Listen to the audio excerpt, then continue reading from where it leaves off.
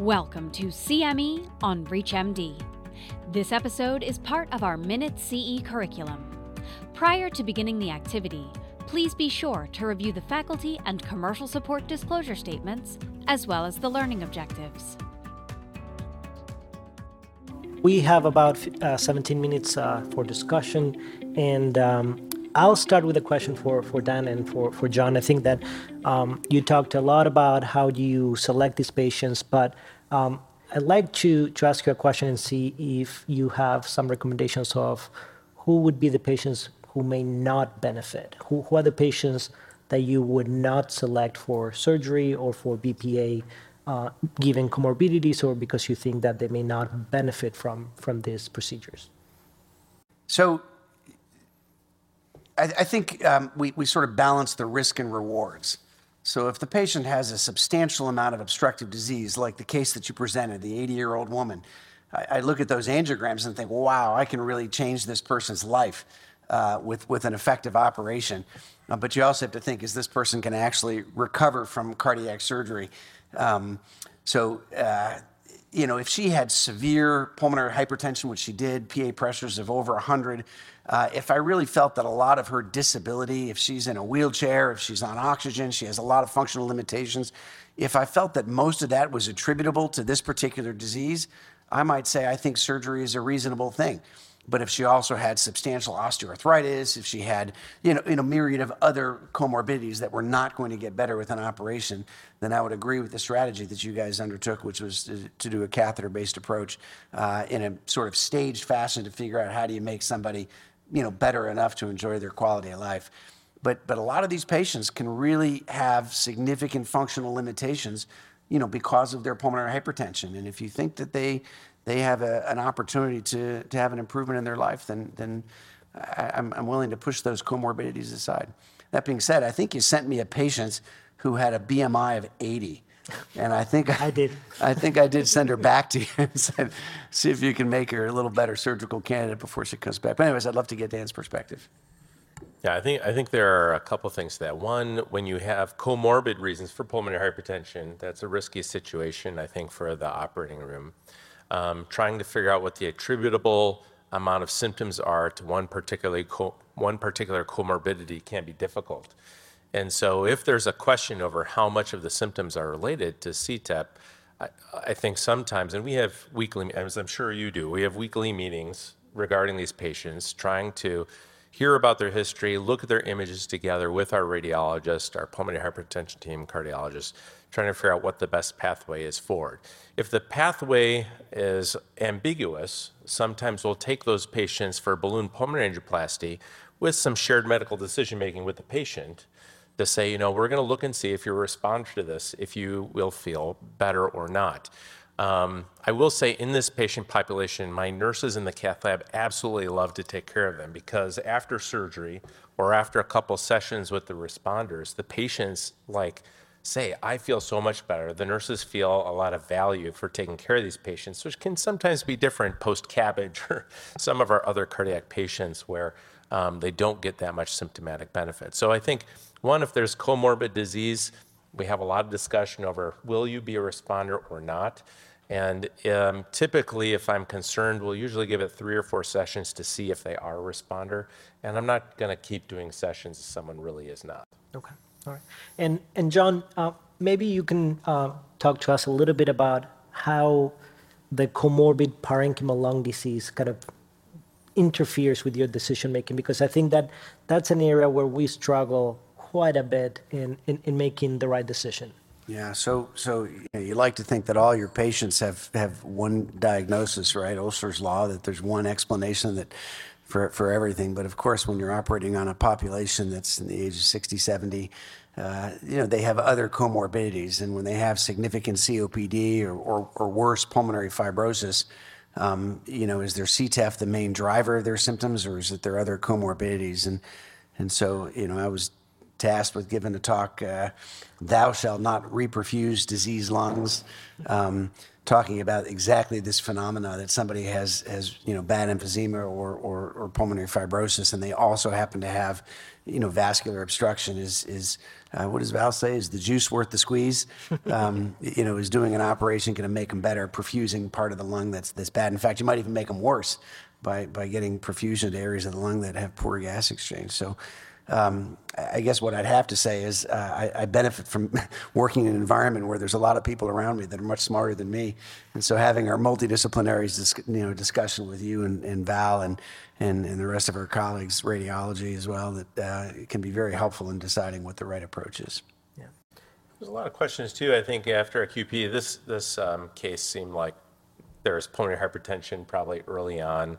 I struggle with how long to wait before you pull the trigger. And I think that time frame from acute PE to CTEPH has shortened in part just because of awareness. I think our follow-up for particularly the patients with submassive massive PE, those patients should be seen very soon after the discharge. One, to make sure they're on good medical therapy, that their symptoms are getting better, and then what the timeline is and what that testing and follow-up. I think we're getting to a point where we probably have some consensus because of our the balloon pulmonary angioplasty committees and the PERT consortium and all these other committees, but they are consensus statements, not really data-driven. So, 3 months, 6 months, how long after a PE would you take someone to surgery?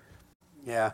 I mean, a lot of the patients that I see have already been filtered out by Val and Victor, so I do get the benefit of that. But typically when a patient has a new diagnosis, I mean, if somebody has a PE, they don't have pulmonary hypertension, right? They have RV failure, but they don't have pulmonary hypertension. If somebody's given a new diagnosis of PE and they have PA pressures of 70 or 80, it's not an acute PE, it's chronic for sure. But if they don't have pulmonary hypertension like that, then we always wait at least 6 months with anticoagulation therapy and then sort of start the whole process again. The best of all worlds is to cure these people with blood thinners. If you can do that, that'd be the greatest thing. And blood thinners, are amazing how effective they are with PE, even massive PEs, how effective it can be. But most of the time we see these patients and they're labeled as having an acute PE and they have all the radiographic stigmata that suggest there's chronicity here, that they have, mosaic perfusion of their lung, they got big dilated main PAs, you may even see big bronchial collaterals that suggest this process has been going on.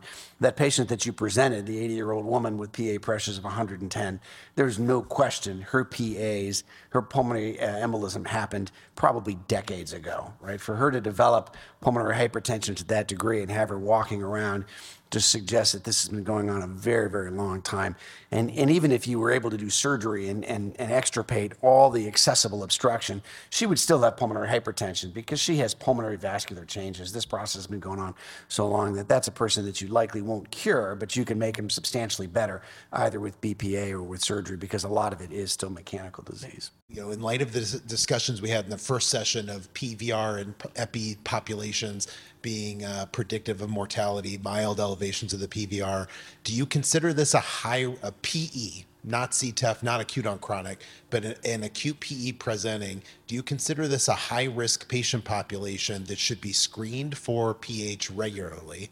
And if so, how do you do it? I mean, to Dan's point of the time frame of when do you call it CTEPH versus something else, or do you think every patient with a PE should have some sort of follow-up to look for chronic disease? Yeah, no, I think, Mike, that's a great question and a very important topic. I'll tell you what we do at Michigan, and I think we have a great collaboration with the PERT team that sees these patients consistently in the hospital, and we have a rapid access clinic for post-PE, post-acute PE syndrome, that we tend to see the patients about 1 month after their hospitalization. And Jeff Barnes is the person who leads that acute PE clinic. And we have a very low threshold to test these patients if they have any residual symptom after their pulmonary embolism. So patients who have dyspnea, a lot of patients describe just, I don't feel back to baseline. And they can't maybe elaborate the fact that they cannot exercise as much as they did before, or they cannot climb the stairs as they did before. But those patients are consistently getting a VQ scan about 3 months after the anticoagulation. They've been therapeutically anticoagulated, and they're getting an echocardiogram. And that's when, if there's any abnormality in any of those tests, they will be seen by us, and we'll start that pulmonary hypertension CTEPH diagnosis. I also want to point out, I think that the testing utilization in post-acute PE patients is very, very low. Our group recently published a paper on using the Optum database. It's a national claims database, and we found that in patients who have any symptoms that may categorize them as having a post-pulmonary embolism syndrome, between 3 and 5% of the patients got a VQ scan nationally. And I think that that's a test that really has the sensitivity that you need to catch this patient population, especially the distal CTEPH patients, the patients who would benefit from a balloon pulmonary angioplasty the most. And very interestingly too, CT pulmonary angiograms are ordered somewhere between 40 and 50%. So I think that there's a misconception about what is a test of choice to look for residual pulmonary vascular obstructions. But that's what we do. I don't know, Ruben, if you want to add to that. I would second that. I think, and Mike, obviously you know the practice here, but we have a post-PE clinic. It's a multidisciplinary clinic that involves both pulmonary, interventional radiology, and for the most part hematology as well to sort of help us with that. And we tend to try and use some of those hazard ratios, those odds ratios that we saw there. So submassive, massive PEs, patients who've presented with symptoms that sort of presented for longer than 2 weeks, or those who may have imaging findings that are suggestive of an acute on chronic process to screen.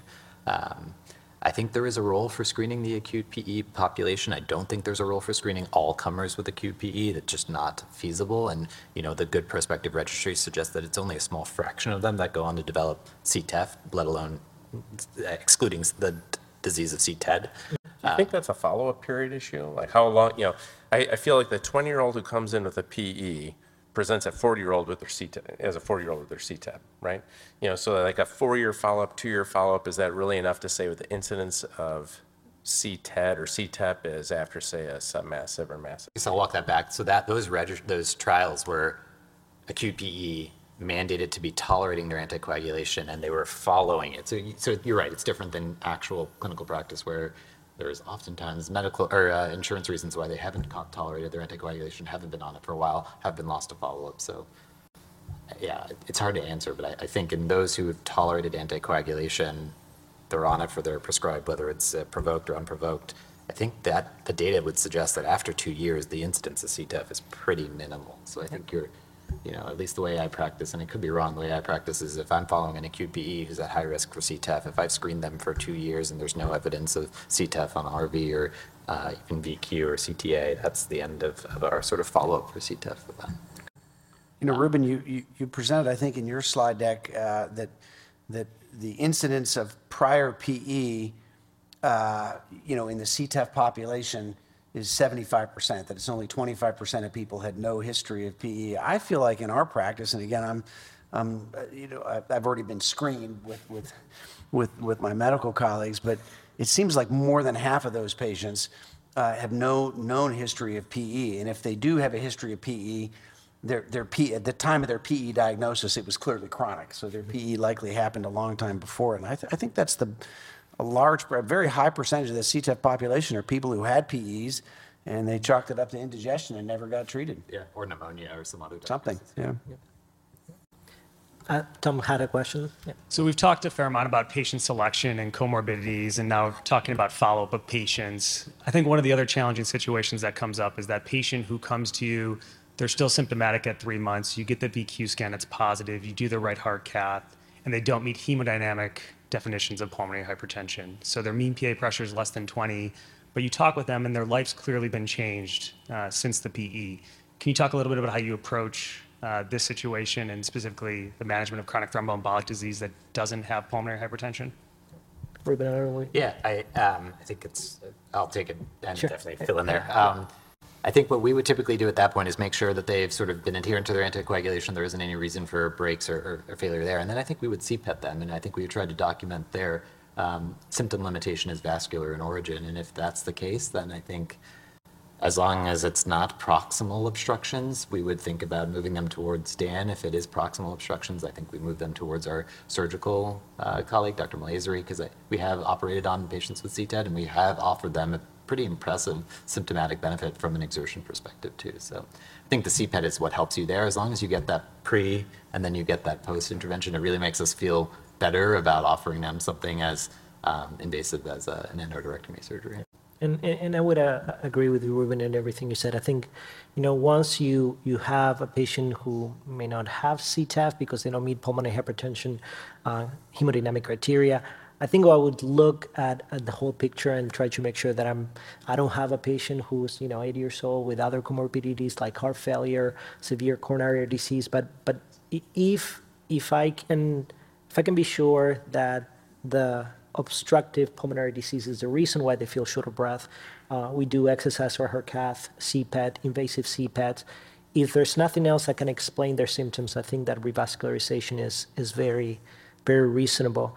And then I would go back, if I find myself in that situation, I would go back to the usual pathway for CTEPH patients. Do they have surgical accessible disease? And we may have a little bit of a different threshold because they have CTET and not CTEPH, but we have operated on a good number of CTET patients who have reported dramatic changes in the quality of life. There was one patient in particular who had most of the right lung completely obstructed and felt 1,000,000% better in balloon pulmonary angioplasty for sure. I think that it's a little bit of a misconception that in CTEPH, the reason why patients feel short of breath is their pulmonary hypertension. I think that the pulmonary hypertension is part of the problem, but the vascular obstructions are also a huge part of the problem. And I don't think we have a good way to measure that. And I think in the future, we'll change our diagnostic approach to understand a little bit better how we can measure their degree of vascular obstructions as being responsible for symptoms. All right. The thing I do worry about, though, is that there's great variability in CT imaging quality, and not only the quality of the scan, but the quality of the interpretation.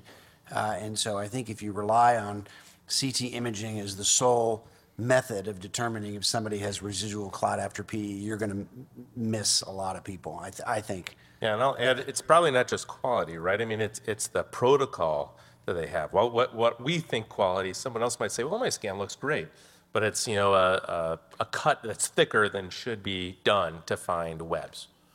And I think I'll also push back that and I know Mike and I have talked about this, we struggle because a totally normal VQ scan may not be totally normal based on who's reading the VQ scan.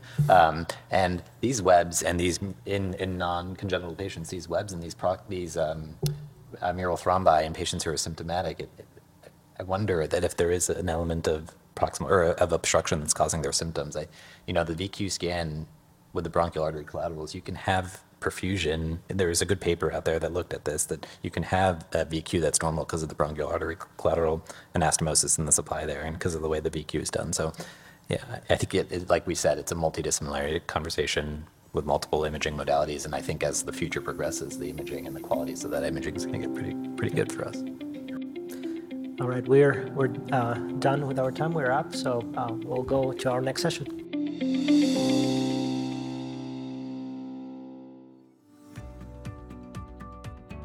You've been listening to CME on ReachMD.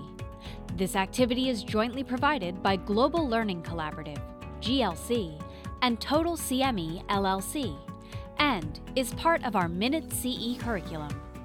To receive your free CME credit or to download this activity, go to reachmd.com/CME.